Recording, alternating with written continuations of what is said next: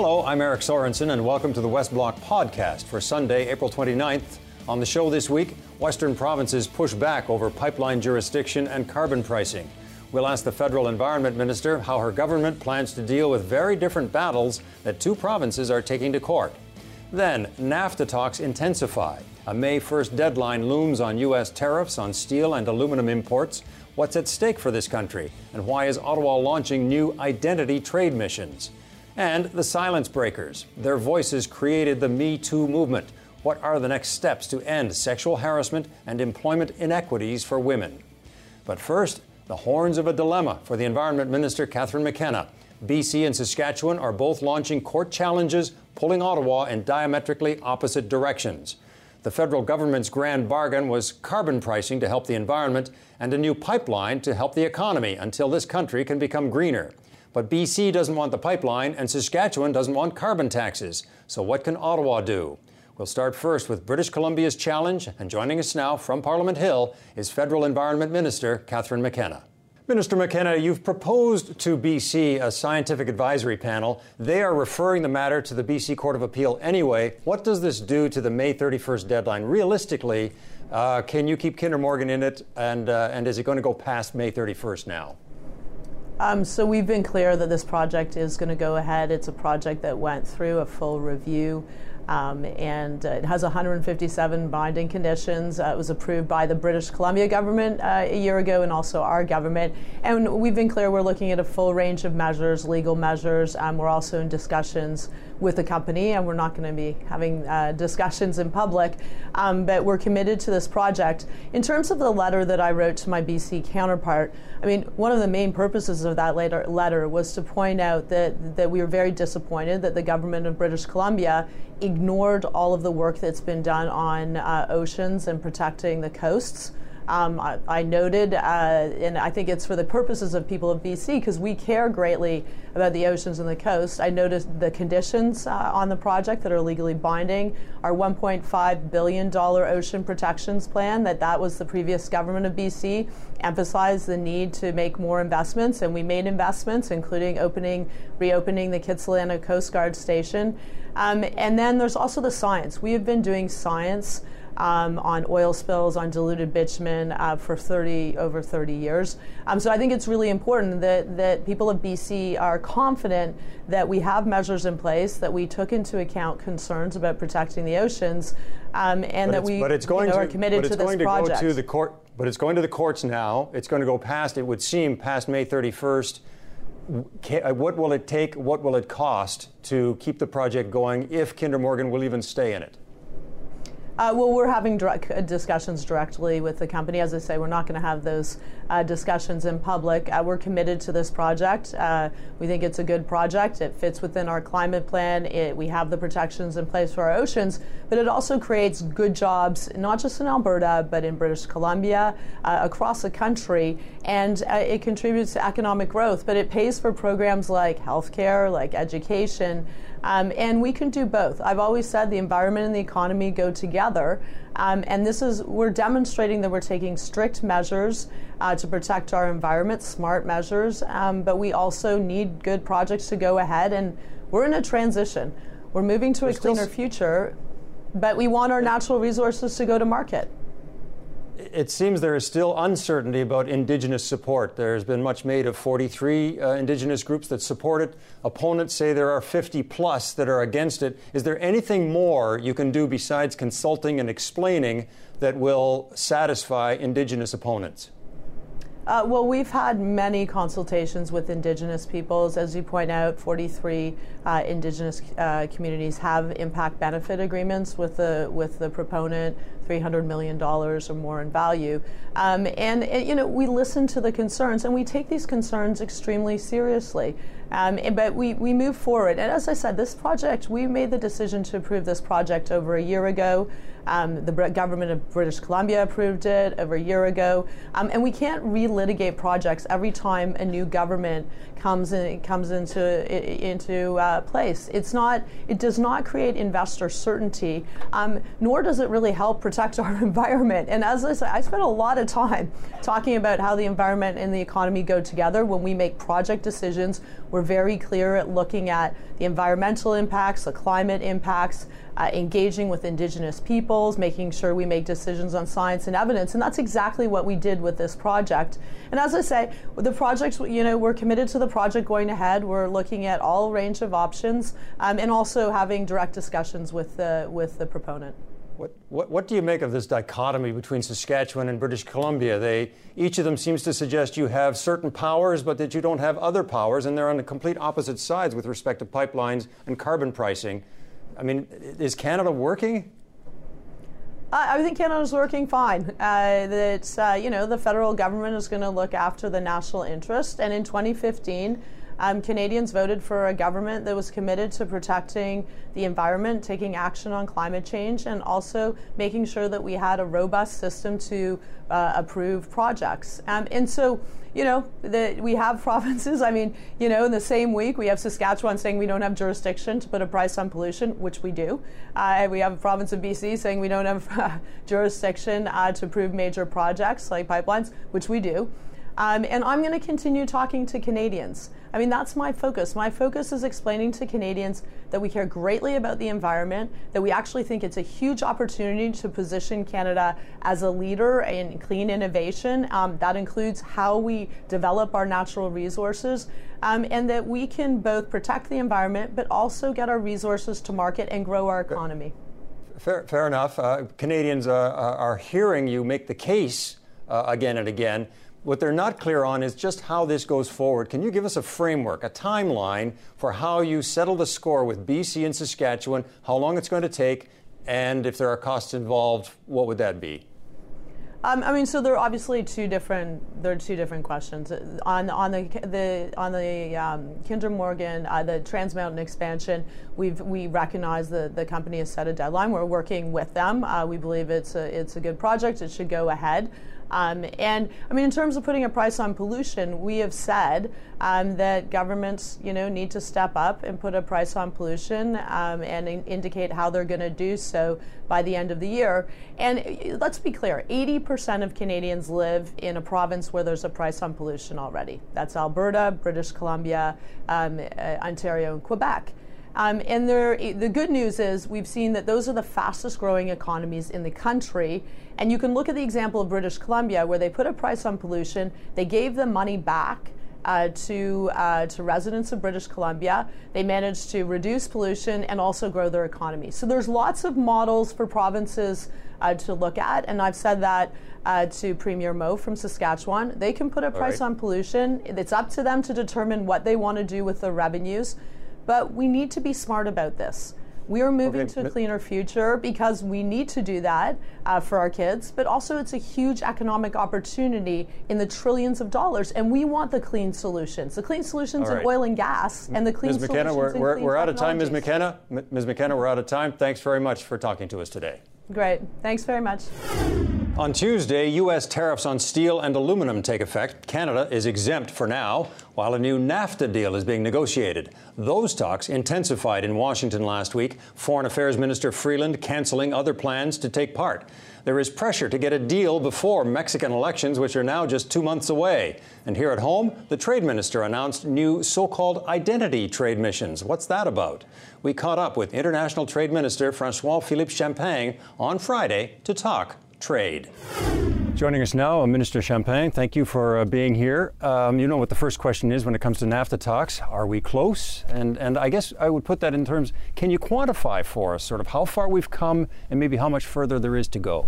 Well, first of all, I'd say welcome back. It's great to have you back. And I'd say, the mood is good in Washington. We've made significant progress on the auto sector, which, as you know, is a very key sector in our Canadian economy. I'll remain cautiously optimistic because you know how negotiations are going. Things that were tough at the time of Brian Mulroney remains tough today, whether you talk about public procurement, whether you talk about Chapter 19, whether you talk about rules of origin. But, you know, what we saw in Washington this week is good progress, and I think this is what Canadians expect from us, is to be at the table, to make progress, but stand firm. Stand firm for the workers across Canada, stand firm for the industries across Canada. Are you standing firm on the sunset clause? It sounds like the Americans would like to have a clause where they can effectively terminate the deal, or at least threaten to terminate it every so many years. Well, we've said it. I mean, it's completely unnecessary. The big thing in North America, I've said many, many times, is there's three things. How can we make North America more competitive? How can we build more in North America? And how can we sell together to the world? I mean, that should be our primary objective. So anything that goes against that philosophy is not conducive of that. We want a win-win-win situation. We need to have rules that will empower workers and industries across our nation to continue in these very integrated supply chains that we have in North America. So you will always see Canada fighting for a good deal. I keep saying to people, no one remembers when we signed. Was it a Monday, a Thursday? Was it in January or March or April? What people care about is to see that we are serious at the table, we are constructive, but we stand firm for Canadians across the nation. Whenever we have a key player on the NAFTA talks, I want to talk to them not just about NAFTA, but about the fact that we're talking about NAFTA with a Trump administration. Mr. Lighthizer now is on his way, it seems, to China. China is a front burner issue for Washington. Talk to me about that challenge of conducting these negotiations with all the turmoil that is kind of in the background of the Trump administration. Well, I can tell you, as the International Trade Minister of Canada, for me, I've been advocating around the world rule-based trade. We want open, fair, and rule-based trade. This is what we are promoting, not just here in Canada, and we'd say with our partners, but around the world. I was just at the talking with G7 members, saying that, for example, Canada is at the center of trade. We're the only country which has a free trade agreement with all other G7 partners. So I think Canada has the potential to really influence the world. When you look at our progressive and inclusive trade agenda, I remind Canadians, I say Canadians have given us a broad mandate to engage in trade, but not at the expense of the environment, not at the expense of labor standards, not at the expense of governance principle. They want these trade agreements in the 21st century to reinforce these. And I keep saying this is not a march this is not a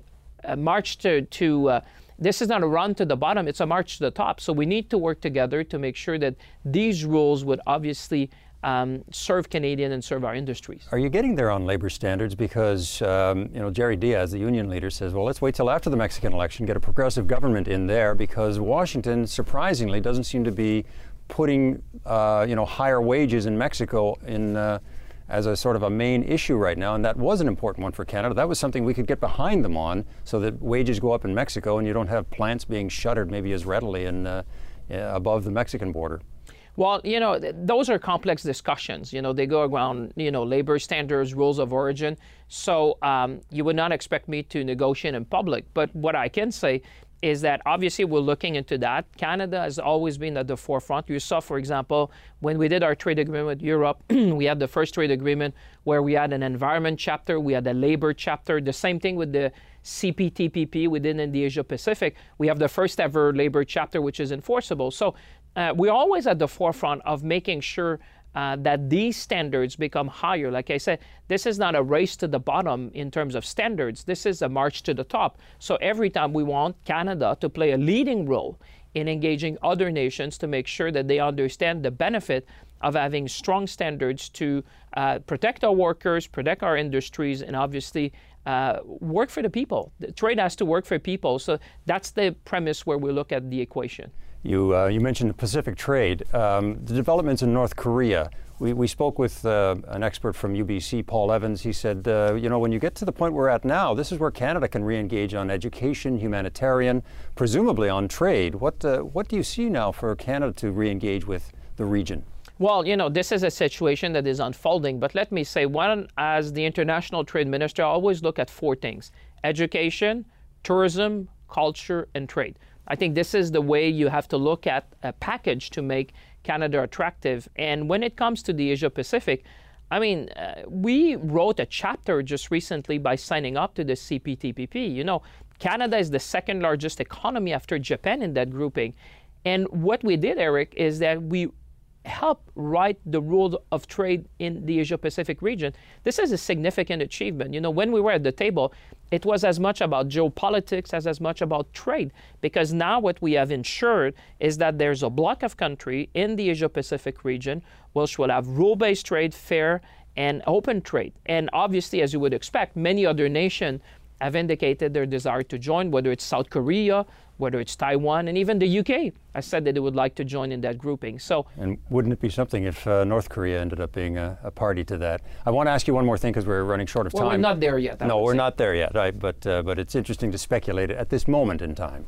And that is on your trade missions that are coming up that, that will deal with specifics like LGBTQ2, women's business, indigenous business. Some have said, well, this seems to be kind of creating silos instead of, broad-based trade where you kind of connect everybody. Well, we're doing both. This is the great thing. You know, in our inclusive trade agenda, I thought about the progressive side before, which it's not only the smart thing to do, but it's the right thing to do. But when I say inclusive, the groups you mentioned, whether it's women-owned businesses, we want these to be engaging more international trade. Same thing with indigenous people, same thing with youth, same thing with the LGBTQ community.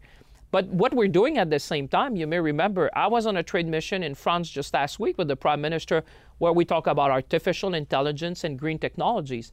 I was talking with CNOC Nexen, for example, which have a trade mission in China to bring our SMEs in the oil and gas sector of Alberta to give in them markets. So the good thing is that we're doing both. I was really surprised by the criticism because what we want is more sector engaging in international trade and more people, because trade is about people. So what we're saying is that those who have been underrepresented historically, we're going to try to work with them, whether it's SMEs, youth, and bring them along, and at the same time featuring sectors just like we did last week in France. Minister Champagne, thank you for talking to us. It's always a pleasure. Thank you. The Me Too movement is celebrating a victory. 3 guilty verdicts for sexual assault against U.S. comedian Bill Cosby. It has been a whirlwind of change for women to be heard since last fall. Powerful and famous men have been called to account for sexual harassment and worse. The Silence Breakers were recognized by Time magazine as Person of the Year. I sat down with one of the Silence Breakers, Adama Iwu, to talk about where we are now.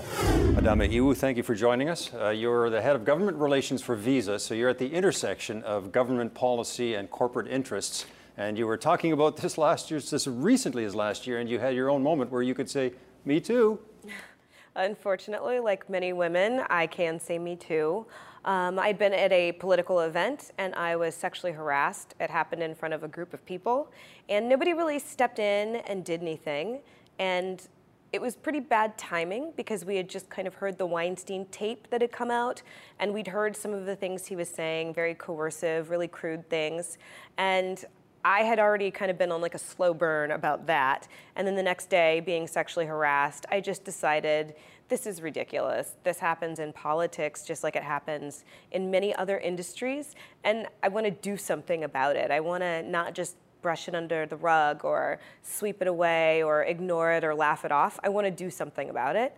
And it turned out a lot of women wanted to do something about it. So 147 of us wrote a letter talking about the pervasive nature of sexual harassment in politics.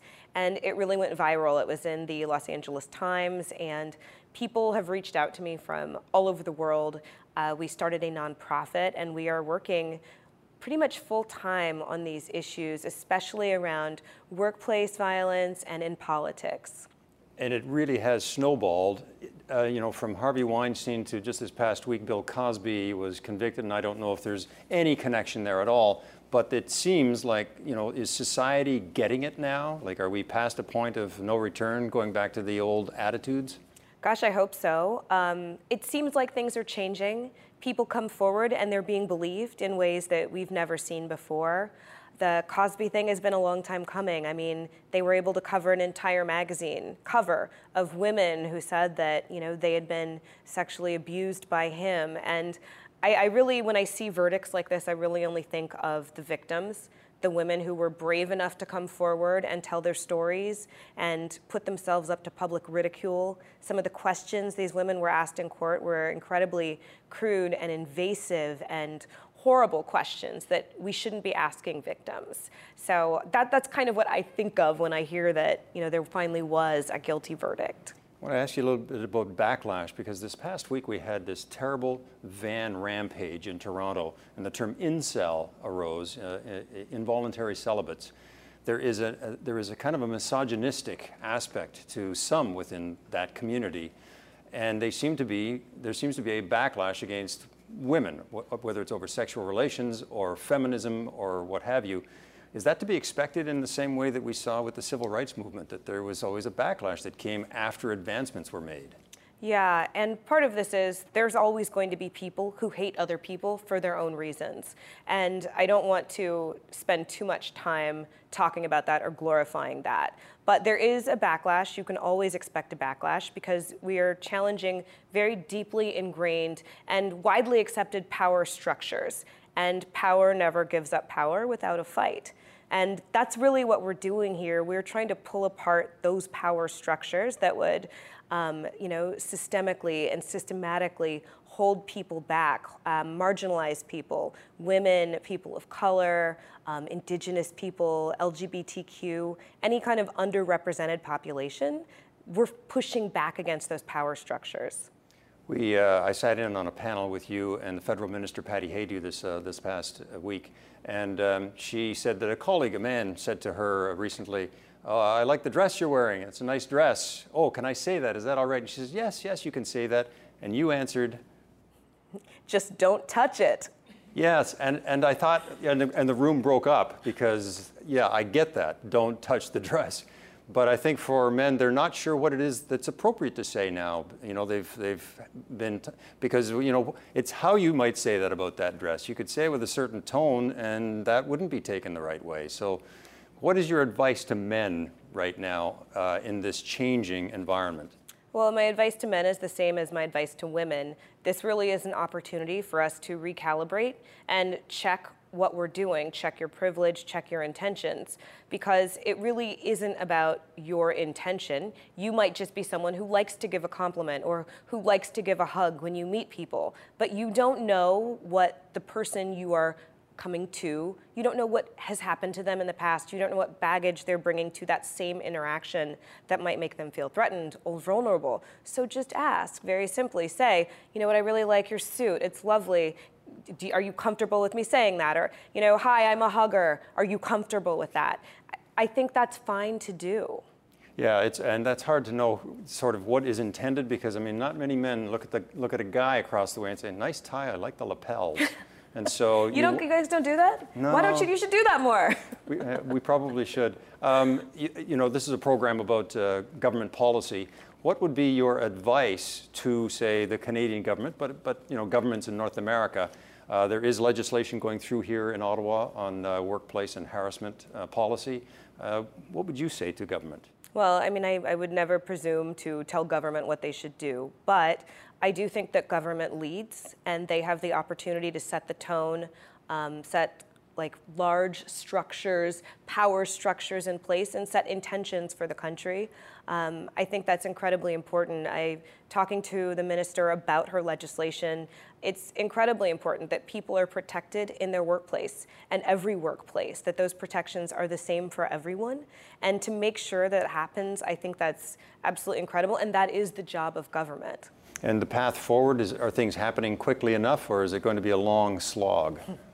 I think we've been on a long slog. I kind of say that as long as it's taken a problem to exist and continue to perpetuate, it takes that long to fix it. So I don't think anyone is looking for quick answers or quick fixes, but we are looking for people to be engaged and stay engaged.